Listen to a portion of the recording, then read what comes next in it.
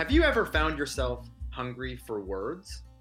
Hungry for Words is the theme of this year's International Children's Book Day, the worldwide, multinational, and multicultural celebration of children's literature that took place this past Thursday. Now, maybe you've never heard of International Children's Book Day or the International Board of Books for Young People, the organization that hosts this annual event, but I'd be willing to bet that each and every person listening has at one time or another found themselves hungry for a book. When I was young, the book that used to satiate my appetite for stories was the Dr. Seuss classic, Horton Hears a Who. I would ask for it every night until I could recite it all, line by line and rhyme by rhyme. Growing up, I can say that I never once lost touch with that hunger for words. But things change, and of course, our lives get busy. It's now so easy to fix our cravings with news headlines, blog articles, social media updates, junk food reading, really. It's much harder for us to pause, to sit down regularly, and to savor the fulsome flavor that comes from a slow-cooked literary dinner. But the good news is that anyone can rediscover their hunger for words. There are thousands of wonderful, nutritious books on which we can dine. Novels, short stories, drama, poetry, and yes, of course, beautiful picture books for both children and adults. So grab your spoon, find a space at the table, and let's dive in. Let us feast on words together. Welcome to Midtown Bookshelf, where great books are always on the menu.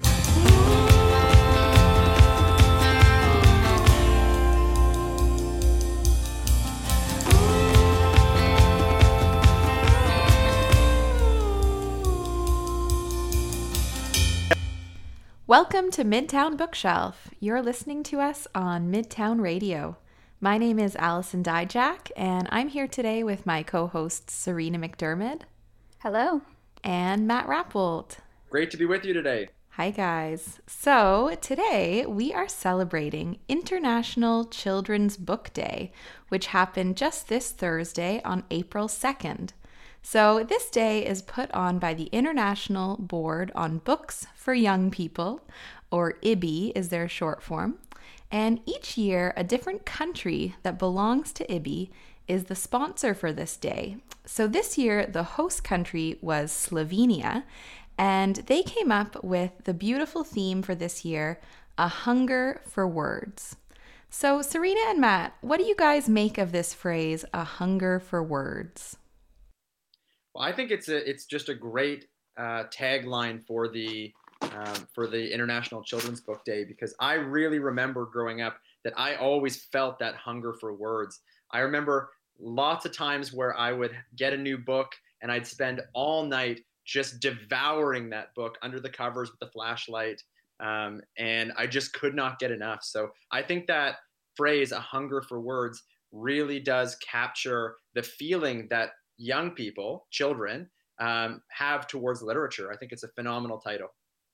Yeah, this theme really had me thinking about like what they meant by words. When I heard of a hunger for words, I was thinking about how this really represents like a hunger for narratives and stories, and a hunger for being represented and seeing yourself on the page, and a hunger for being transported and experiencing new things. It just got me thinking about all those different things that words can represent for a reader. So I also really like that theme. Mm-hmm. Yeah, I think one of the special things about this is that that feeling that you get when you have an author that's put a feeling that you have into words, and it's something that you've experienced it, or an emotion you're feeling, and they've been able to capture that in such an eloquent way.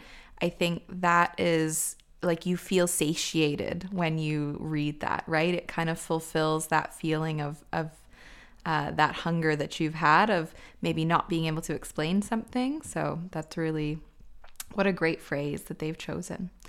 So when choosing our books for this week, the theme of Children's Book Day was a little bit too broad, so we decided to explore a few more of the initiatives that IBBY has, and we came across the Hans Christian Andersen Award. So this award recognizes lifetime achievement in making an important and lasting contribution to children's literature, and it is given out every 2 years to an illustrator and an author. And so this year, very excitingly, the Canadian illustrator Isabel Arsenault has made the shortlist and is in the running among 5 other illustrators around the world for this prestigious prize. So we have decided today to share books illustrated by Isabel Arsenault, and although we can't share the illustrations with you, we hope that this will inspire you to explore some of her work. But before we jump into our books today, we're going to start off with a song that I felt captured the spirit of an illustrator. You know, their illustrations just taking them into another world and flying away onto a new land that they've created through their art. So this is Come Fly Away by Jeremy Fisher.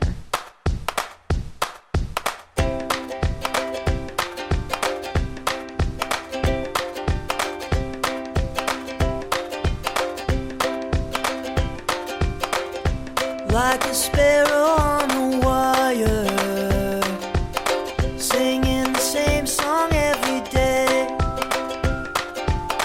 I'm feeling restless, but I'm tired. Don't wanna leave, but I can't stay. You and me need something more. It's time to spread our wings and go. So come fly away through the clouds into the sun, far away from everyone. Come fly away. When we get above the rain, they are all sunny days.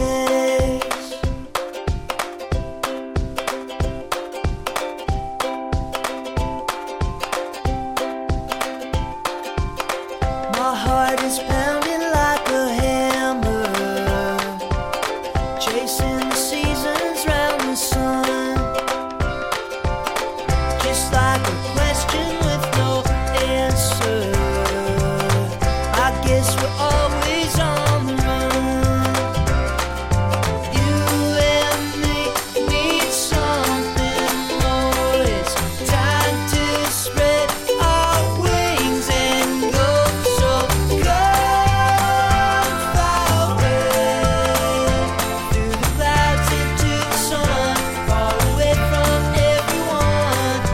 Come fly away. When we get above the rain, they are all sunny days.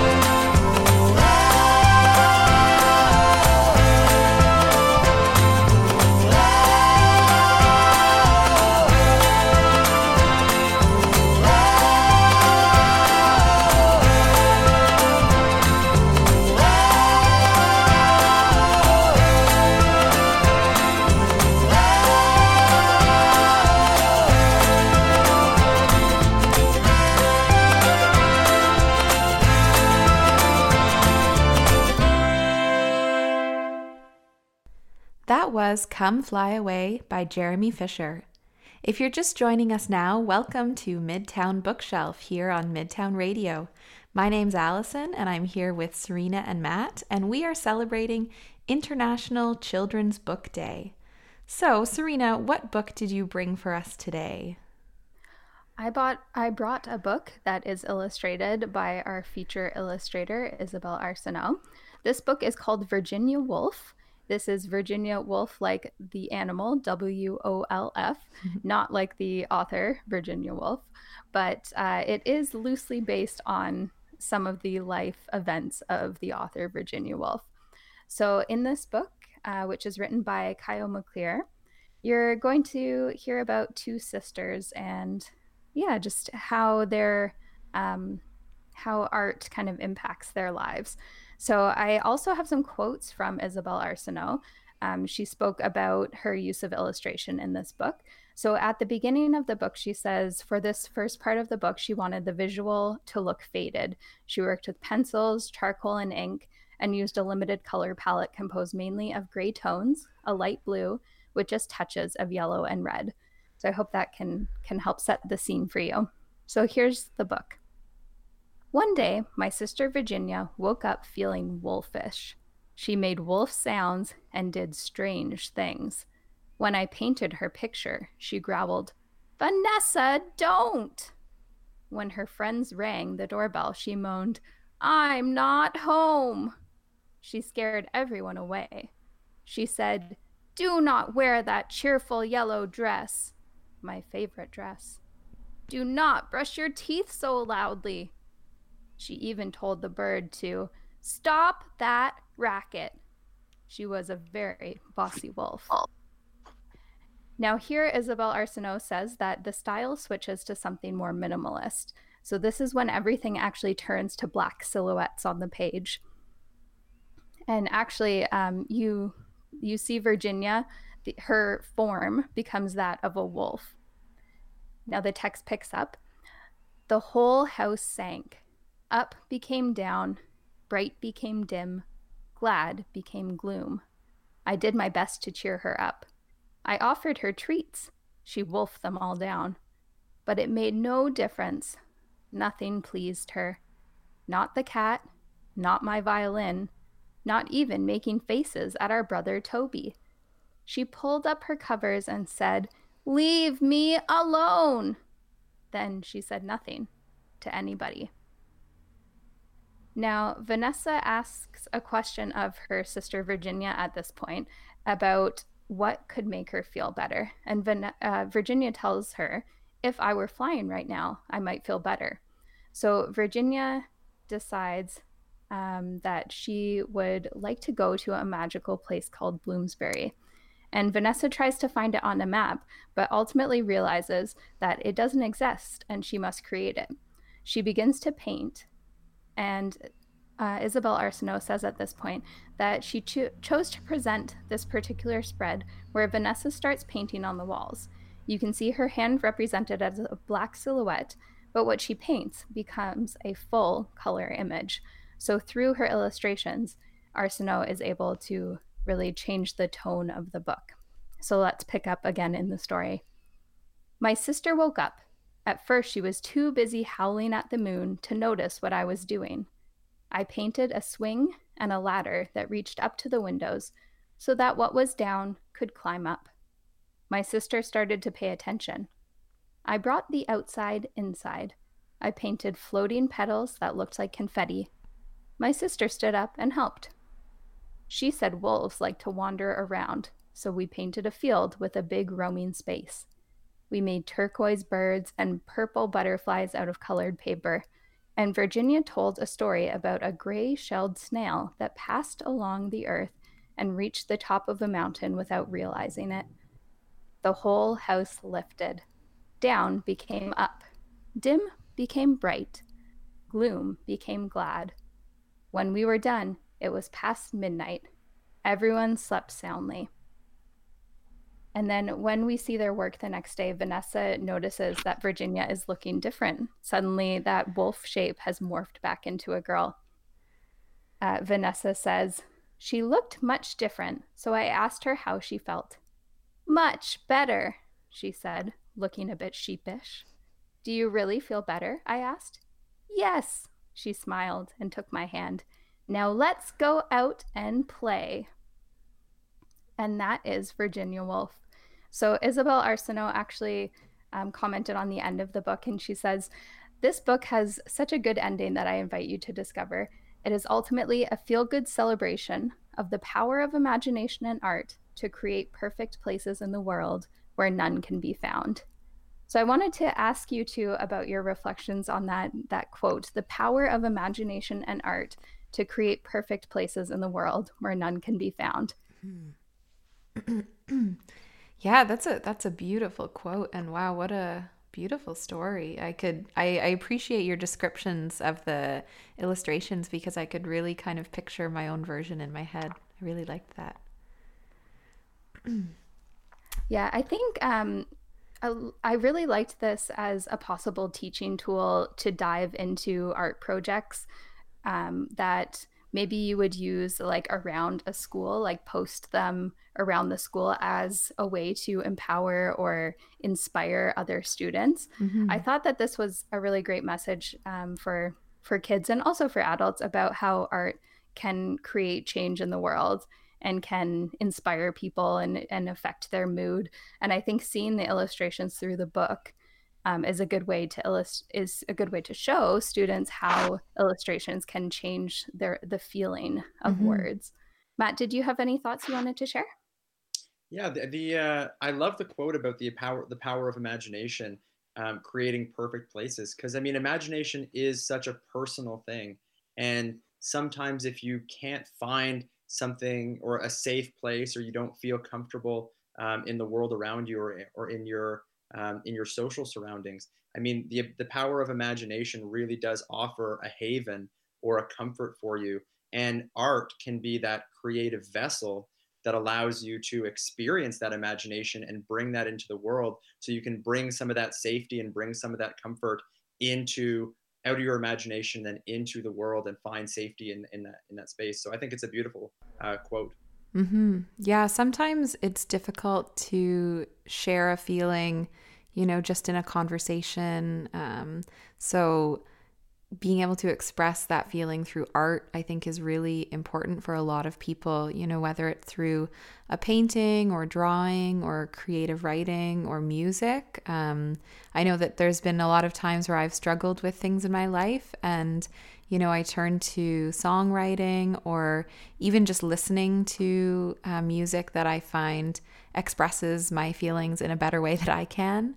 Art is a really powerful thing that can kind of help guide us when we're not really sure how we're feeling. And just the same way that words and language can create change in the world, art is a language just like the spoken language or just like the written language. And it has the same, if not more power to be able to influence the way people are feeling and to create change both within people and within society as well.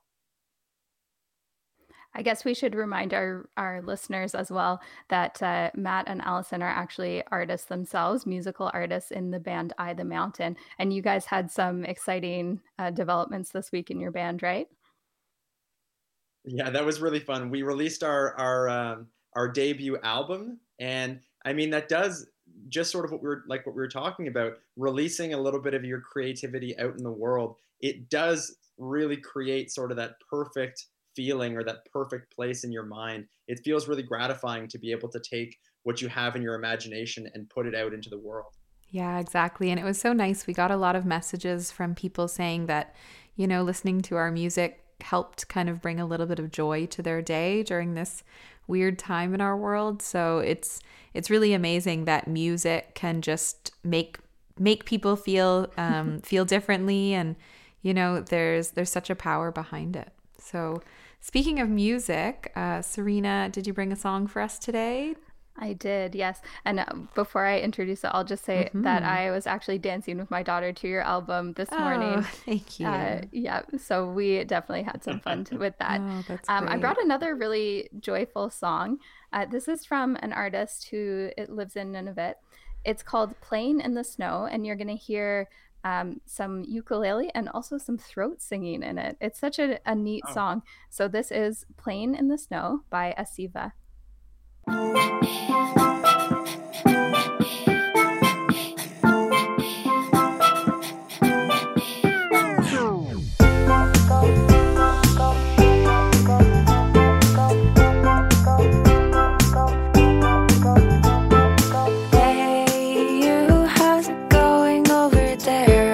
Wondering if life is treating you fair. If you're okay,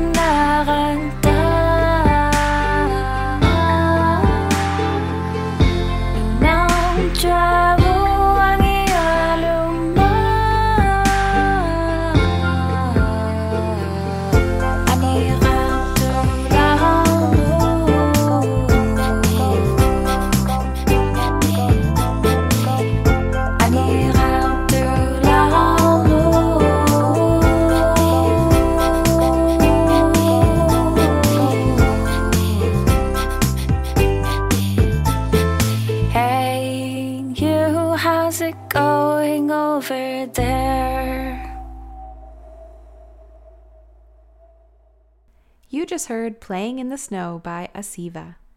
Welcome back to Midtown Bookshelf here on Midtown Radio. Today we are celebrating International Children's Book Day by looking at books by illustrator Isabel Arsenault, who is shortlisted for the Hans Christian Andersen Award this year. So Matt, what book did you bring in today? Thanks, Allison. I brought in the book The Cloth Lullaby, which is written by Amy Novesky and, of course, illustrated by Isabel Arsenault. And The Cloth Lullaby is actually a biographical picture book. It tells the story of the life of Louise Bourgeois, who was a French artist, sculptor, painter, and most significantly, a weaver. So Louise is mostly known for her giant steel and bronze spider sculptures that she called Maman, which she created to represent her mother, who was also a tapestry weaver and repairer. And there are only 7 of these amazing sculptures in the world. And the cool thing is that one of those 7 sculptures is actually here in Canada and is on display outside of the National Gallery of Canada in Ottawa. And the illustrations for this book are simply extraordinary. Arsenault uses beautiful pen and ink illustrations that are inspired by this theme of a river running through the text. And there's lots of muted blues, pinks, and reds. And notably, she also uses a lot of patterns, actually, because Louise Bourgeois was a weaver, and a lot of her work featured a lot of different weaving patterns. So the illustrations are simply gorgeous. And the book has actually won a lot of prizes as well. It won the prestigious Bologna Ragazzi Award for art. It was a Kirkus Best Book of the Year and also a selection of the Junior Library Guild. So it's a highly decorated book, very well celebrated, and really a book that everyone should check out. Wow, looking forward to it. The book is called The Cloth Lullaby, and here we go. Louise was raised by a river. Her family lived in a big house on the water that wove like a wool thread through everything.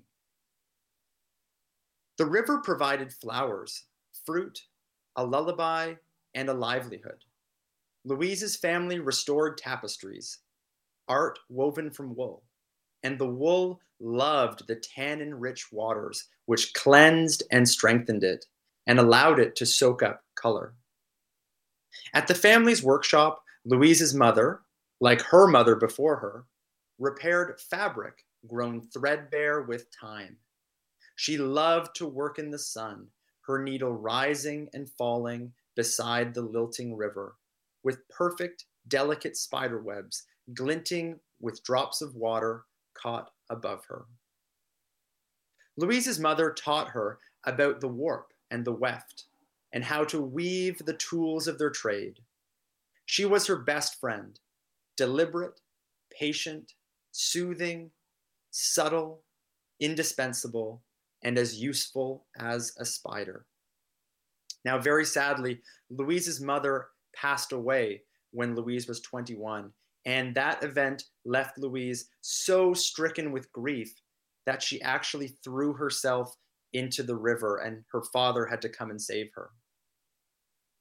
Louise followed her river to Paris, into the Seine. Little did she know that her beloved river would soon be gone, filled in, flowing no longer with the waters the wool loved, but with cars on their way to the city.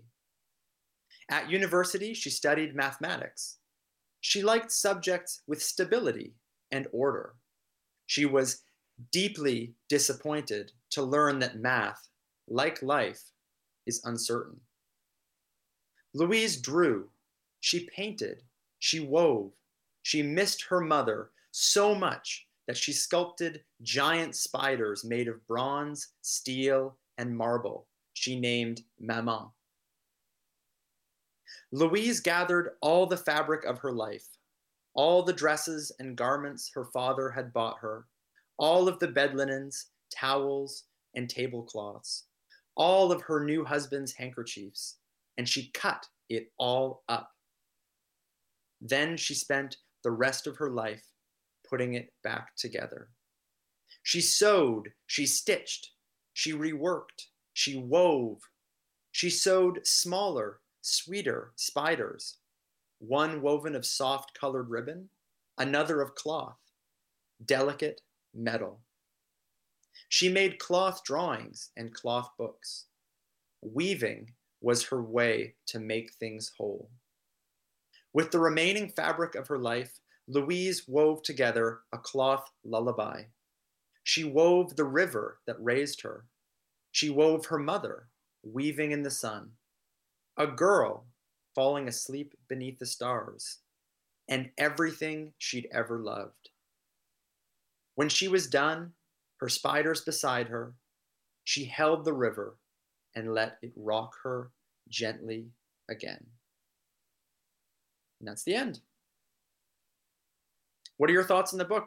What did you think of the language that was used? I really loved just the way that Amy Novesky used adjectives and used descriptive imagery to paint that picture of Louise's work and her life. I also really loved how the wool sort of becomes its own character in the book. Like the wool loves the water, the river. Like that's really beautiful as well. Like attributing that emotion to the wool itself and bringing it to life. Yeah, that's something that's embodied in the artwork as well. There's one beautiful picture. I think it's the one where Louise goes to Paris, where you see the river. Where it says that Louise followed the river, and you see that the river has actually becomes wool. So the water twists up and twists and folds over itself as a piece of yarn, and then in the other end, it's the river, the Seine River of Paris. It's gorgeous. Mm-hmm. Yeah, it was a really, really beautiful book. I love that they were able to describe the craft of weaving so vividly, you know, the needle going up and down out in the sun. Like that was, it seems like such a simple activity, but it's really neat to hear it described in such an intricate way. Interesting how both of these books so far that Arsenault has illustrated both touch on arts, right? They touch on weaving and sculpting and painting. Mm-hmm. That's really interesting. Yeah, I always kind of wonder how an illustrator chooses the books that they decide to illustrate, right? So I wonder if she searches out books that are connected to art in some way, or if people bring them to her. I've always wondered about that. Well, I think that like a book like this would provide a really interesting challenge for an illustrator, because how do you incorporate not just the text in the story, but also how do you represent and incorporate the artwork of this artist as well? How do you find a way to make that link between the story of her life and the art that she did, and the illustrations can be that link? And I really love how Arsenault has done that and used some of the patterns, used some of the same textures, and used some of the same colors that Louise Bourgeois used in her art as well. Mm-hmm. It's always tricky when you're trying to represent a real life story, right? To try to represent it in a way that seems accurate, but it's also the artist is able to take their own liberties with it and make it fit with their art style, but you still want to represent the story accurately and tell that story in a way that honors who it's about, right? Yeah, the fact that it was a biographical picture book, I found to be one of the most interesting and compelling parts of this particular story. What did you make of that? The fact that it was a biographical picture book. Have you seen a lot of these at schools or in bookstores recently? Yeah, I think those biographical picture books are really having a renaissance right now. There's so many of them on the market. And I think a big motivator of that is, you know, we're sort of rediscovering a lot of forgotten history. I see a lot of these books about people from marginalized groups whose stories really were sort of lost to history, but now we're able to recapture them. Mm-hmm. Yeah, I think that I like that people are able to learn and understand the story of a person, but in perhaps a more creative way, and also in kind of a concise way. You know, picture books most of the time are kind of a concise story. They usually don't go too far over maybe 30 pages. So it's a way to kind of encapsulate that person's life and learn about their story, but in this kind of little creative story on its own. You know, I like that picture books are able to retell the story of someone's life, but in a really interesting way, you know, using that artful language and kind of giving us, I guess, not that, I mean, I'm a fan of biographies as well, but just kind of maybe taking a few more liberties, making it a little bit more out there, I guess, than maybe a traditional biographical novel. And I think there's all... Oh, go ahead, Serena. Oh, I was just going to say that the fact that we're talking about a real person too is also something really powerful. Like, as Allison says, these books, they can have such impactful language. And then when you go back to that basic idea that this is not a fictitious story, this is something that has really happened, it can be all the more powerful. I think it also provides for authors an interesting challenge to be able to take something that's as rich and as expansive as a human life, and then bring it down into, like Allison said, just such a short amount of text. Amy Novesky, actually, she had a quote about that. She talked about how writing picture books was her medium because it was almost like poetry. And at the end of the day, when it's almost like you're not even creating a book, but you're telling this person's life in a poem. And I think that's a really interesting challenge that authors really gravitate towards. Mm-hmm. Yeah, sometimes in picture books, you know, it doesn't always have to be these full sentences in this paragraph format. It can be words arranged on the page in an interesting way, and, you know, words repeating themselves and just kind of arranged to tell exactly what the author wants to get across. Mm-hmm. And I think that really came through in this book with just the word choice that the author used. Great. So, Matt, thanks so much for bringing that book today. That was lovely. I'm looking forward to taking a look at it sometime. What song did you bring for us today? So as I read the Cloth Lullaby, I kept coming back to that beautiful imagery that we just mentioned. The imagery of Louise's mother, her needle weaving in and out, up and down in time with the river beside her. I mean, this book is so delicate and so gentle. The words and the pictures flow together so perfectly that it's like they create their own little tapestry, just like Louise's mother made. And the song that I brought in is very much in the same vein. Actually, when I got to the book's last line, she held the river and let it rock her gently again, I just kept hearing this song already playing in my head. It really is like a tapestry of music, and it flows so well with the watery imagery that Isabel Arsenault creates. This is the title track from Joshua Hyslop's album, In Deepest Blue.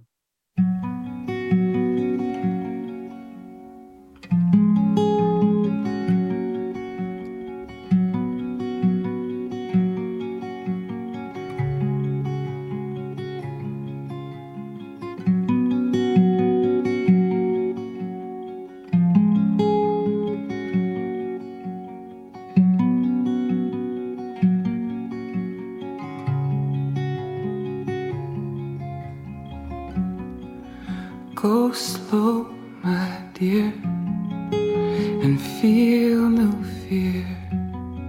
You're not alone. Speak so to me and let me be your warmth and cold.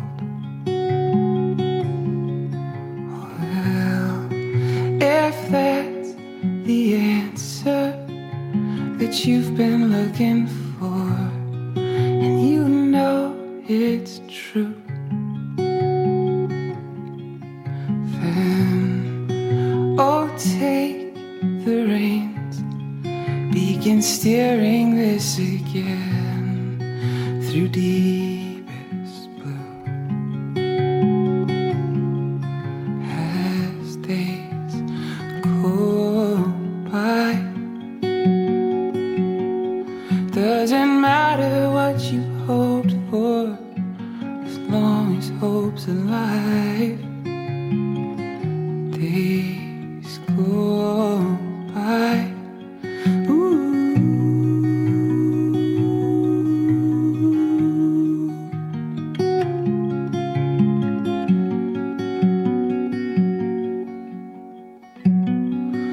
It always stays the same, the same.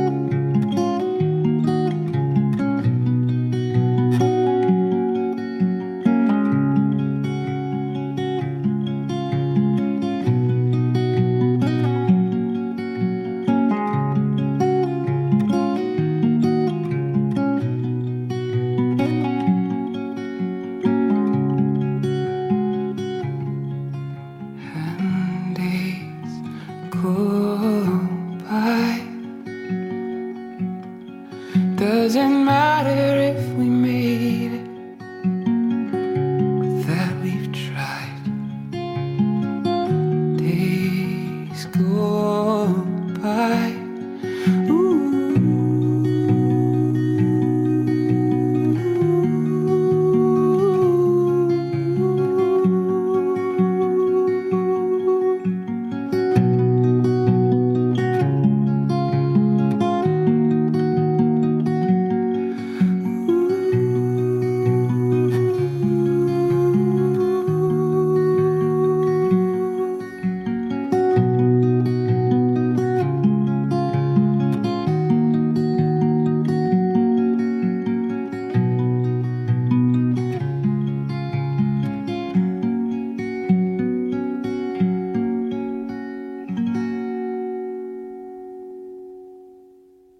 You just heard In Deepest Blue by Joshua Hyslop. Welcome back to Midtown Bookshelf. Allison, what book did you bring in for us today? Well, I brought in today Spork by Kyo Maclear and illustrated by, of course, Isabel Arsenault. So this book, Spork, as soon as I saw the front cover, I just thought, what is that? Who would have thought to write a book about a spork? So I was immediately really interested. And the funny thing is, so my book is actually by the same author as Serena's choice as well, Kyo Maclear. Isabel Arsenault and Kyo Maclear have worked on 2 books together. So these are the 2 that we chose for today. So just a little bit about the author. She lives in Toronto right now, but she is not just a children's author, actually. She also has 3 novels, and she has published many different short stories, essays, and art criticism pieces. So she's also closely tied to the art world. She's currently on faculty with the Humber School of Writers and with the University of Guelph's Creative Writing Master's Program. So this book was published in 2010, and it was actually Maclear's first picture book that she worked on. And when she talks about this book, she says that it is a lighthearted ode to her own mixed Japanese and British background, and she calls it a celebration of hybridity. So before I read, I just wanted to mention where I found this book today. So because we are spending a lot more time at home, we aren't able to head out to the public library where we usually get many of our books. So I was looking around and I actually found this website called Epic. Now, I had heard of Epic before at schools. I know that there are quite a few teachers that use it, but I had never looked at it myself. So Epic has this great online catalog of all these different picture books and different types of stories. I was actually able to make a free account as an educator, and I looked into it, and you can get a 30-day free trial. So for anyone that's looking for another thing to do at home, check out Epic. I know that a lot of school boards also do give free access to their students, so maybe take a look into that. You might get access through your child. So here it is. This is Spork, written by Kyo Maclear and illustrated by Isabel Arsenault. Spork was neither spoon nor fork, but a bit of both. He had a mum and a dad who both thought he was perfect just the way he was. But Spork stuck out. In his kitchen, forks were forks, and spoons were spoons. Cutlery customs were followed closely. Mixing was uncommon. Naturally, there were rule breakers. Knives who loved chopsticks, tongs who married forks. But such families were unusual. One day, after the billionth time he was asked, "What are you anyway?" and the zillionth time he was passed over when the table was being set, Spork sighed and thought, it must be easier to be a single thing, and he decided he'd try to pick just one thing to be. He thought he should start by fixing his head. He put on a bowler hat to look more spoonish. But the forks thought he was too round. Then he made a paper crown to look more forkish. But the spoons thought he was too pointy. Spork wondered if there were other lonely creatures out there with no matching kind who never got chosen to be at the table. And this is one of the illustrations I wanted to highlight. It's probably my favorite page in the book. So Arsenault had mentioned that she used a mixed media approach to this book. Her illustrations are not just drawings, they're sketches and some watercolor and also some images that we see. It kind of looks like a piece of paper has been cut out and glued on over top. So we kind of see this different mixture of the way that pictures are coming together. So on this page, Spork, the Spork is surrounded by all of these mismatched cutlery items. There is a rolling pin that has a corkscrew attached to the bottom of it.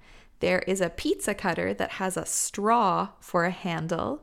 There is a pie server that has half a potato masher. And my favorite one probably is there is a teapot that instead of a spout, it has a serrated bread knife. So this is a really, really funny image. You should definitely take a look at it if you have the chance. So Spork laments. At dinner time, he watched from the drawer while the spoons played pea hockey and skillfully balanced boiled eggs. He sat off to the side while the forks raked fancy patterns in the mashed potatoes and twirled noodles around in complicated circles like rhythmic gymnastics. And at the end of this and every other meal, Spork looked on while others enjoyed a super bubbly bath in the sink after being used. Until one morning, a messy thing arrived. This messy thing had obviously never heard of cutlery customs or table manners. No, this messy thing smeared and spilled and flung and clumped and dripped without a care. Now, it doesn't show anything specific in the illustration, but there is a big splash, a big red splash in the middle of the page and food flying everywhere. So we can think about what that messy thing might have been. And all of the cutlery, we see a picture of them all flying everywhere with bits of food and splatters all around them. And we continue with the book. That's when Spork landed. The messy thing saw Spork and immediately stopped and gurgled. It grabbed Spork and held him motionless in its fist. It tapped him once and let out a cheerful shriek. It wagged Spork excitedly up and down. And that's how Spork finally and happily found his way to the table. Just a bit round, just a bit pointy, just right. And we end with seeing a little sketched out baby holding the Spork with a big smile on her face. The end. How sweet. Yeah, that book is just, it's so funny. I love how she gave these funny personalities and these whole lives to cutlery. I would have never thought that cutlery could be so entertaining. And it's funny that as somebody who had a Spork back at my parents' house, I often wondered, similarly to the Spork itself, what were those actually used for? Yeah. I didn't really know. Mm-hmm. Yeah, I feel like I really like that she took this idea of, diversity and fitting in and kind of traditions and customs, but then took it to something that we would never really think of ourselves. Like, I would never think to make a metaphor to cutlery for, diversity and multiculturalism. Mm-hmm. It is a really creative idea. Mm-hmm. What did you think of the book, Serena? Yeah, I thought that was such a clever metaphor. And I think that's sort of what you were saying before, Allison, with picture book authors having to be so creative and so concise to just make the most impact with that short amount of text that they have. Mm-hmm. Just a brilliant idea. Yeah. So this idea that we see in the book of fitting in, it's one that follows us our entire lives. And I'm wondering, how do you think books can help us kind of understand the ideas of conformity and, trying to feel confident in who we are? How do you think books help us along this path as we grow up and deal with this struggle as the Spork did? Well, I think that especially for people who are going through their teen years or for children, I mean, that idea of conformity and fitting is so all pervasive. Like the social pressures can be so immense that books can really offer a sense of companionship that occurs on a personal level. I mean, I know when I was growing up, it was oftentimes very difficult to deal with the social pressures that were going on in my friend group. And I would just come home and I had my book series, whether it was Bruno and Boots or Harry Potter, or any other book series like that. And I felt like I had a friend that I could just, it was just for me, right? I could have that relationship with the character, the relationship with their adventure or their experiences, and that I was a part of that. So it gave me almost an escape outside of that social pressure and conformity that was occurring in our day-to-day lives. So it can really be a comfort, and it can really be sort of a crutch for people who are dealing with issues of conformity and social pressures like that. I think that books can also give us the language to talk about some of these issues, like the idea of feeling like you don't fit in, feeling like you're this odd mix that no one else understands or knows about. Not only are you seeing yourself represented in that story, you now have this shorthand to talk about how you're feeling. You can say, maybe you couldn't put to words before those emotions, but now you can say, yes, that is how I feel, how Spork feels. That's me. Mm-hmm. Yeah, I actually thought that this book might be an interesting one to read, like with teenagers. I don't know how they would respond. I've never done it, but I thought it was kind of an interesting take on that. The Spork is struggling to figure out where they fit in. And then they finally kind of found their place in the world, with this child that comes into the family. And I think that's an important thing to teach children and young adults, honestly, adults as well, that sometimes, it's almost like the world isn't ready for you. You're not going to have perfect days. And even sometimes you'll have a really difficult year in your life. But there's always something coming that, you will find that place, and you will find that person or that club or that, interest in your life that you just connect with. And it kind of is like this rebirth. You kind of start your life over again, and things seem to just get better. So I'd be curious to see how teens react to this book and kind of see that message of like, there's always going to be struggles in your life, but there's always things to make it better, even if you're not sure when that'll happen. I think teens would benefit from that message too in this book about not trying to be just one thing. Like Spork talks about how he feels like he just doesn't fit in because he's both a spoon and a fork. Like, how can you be two things at once?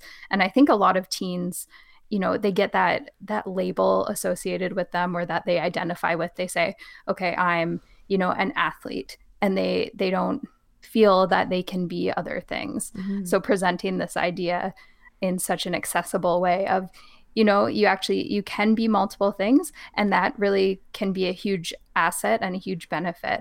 Like that little baby would not be able to eat their meal without Spork being many things. Yeah. Yeah, I think that word accessible, Serena, is so important. Picture books like this one offer a really great way to discuss complex and sometimes difficult topics without having to actually get into them themselves. And I mean, children, young adults, youth, they really do learn through stories. So to be able to discuss important issues, that can be challenging, for example, like this one talks about, differences and mixed families, etc., or whether it's racism or sexism. Those type of difficult conversations are much more accessible if they're told through a narrative form and told through a picture book. Kids understand that a lot easier and a lot better if it's told through that story form. Mm-hmm. Yeah, I agree. And so the song that I brought today, it also has a little bit of a metaphor that it kind of uses throughout. So I thought it worked really well with my book today. So I brought in a song by the Born Ruffians. They're a Canadian group, and we were lucky enough to see them a few summers ago at Elora River Fest, the music festival. And when they introduced this song, this always stuck with me. They said, "This is a song for anyone that's been feeling like they're alone and they can't find their place in the world." So this song is called Needle by the Born Ruffians. Enjoy. I belong to no one like the watermelon, rolling with momentum, spitting out its seeds, buried under snow and waiting just to show us how it grows and knows how yummy it will be. I belong to no one, a song without an album, long forgotten maxim, spoken to the sea. I belong with no one, I belong with no one, I belong with no one, you belong with me. When I was a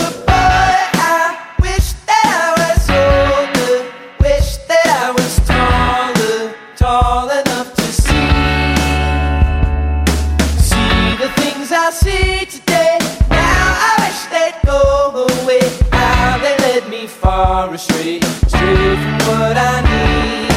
Needle in the head, lost but in my place, peaceful in my way. Hope I never have to slow again. Tumble, tumble down, as I take the ground, make a mighty sound, knowing I found a way.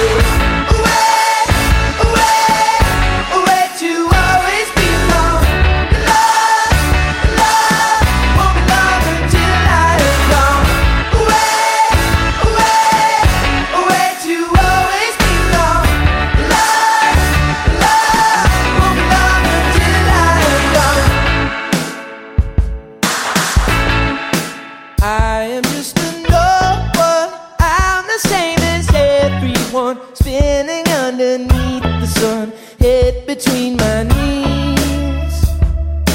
I belong to no one, I am a minimum, rolling into bigger sums, adding them to me.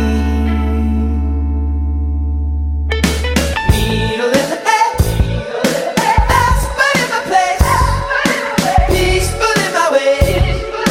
Hope I never have to slow again. Tumble down, as I take the ground, make the mighty sound, knowing I found a way, a way to always belong.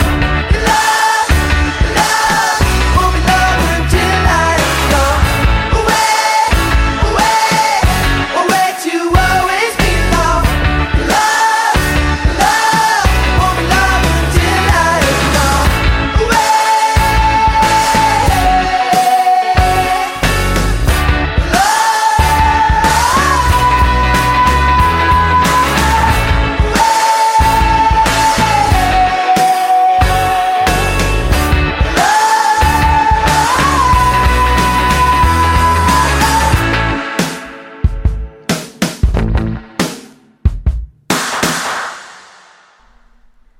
That was Needle by Born Ruffians. So thank you so much to everyone for joining us today for another episode of Midtown Bookshelf. Today we were celebrating International Children's Book Day that happened on Thursday, April 2nd, and we were particularly looking at books that were illustrated by the great Canadian illustrator Isabel Arsenault, who is shortlisted for a Hans Christian Andersen Award this year. So we're looking forward to hearing the results and wishing her all the best of luck. So today we heard from Serena while she shared Virginia Woolf by Kyo Maclear. And Matt shared with us The Cloth Lullaby by Amy Novesky. And I read Spork by Kyo Maclear. Well, we hope that you enjoy your week and look forward to seeing you again next week on Sunday for another episode of Midtown Bookshelf.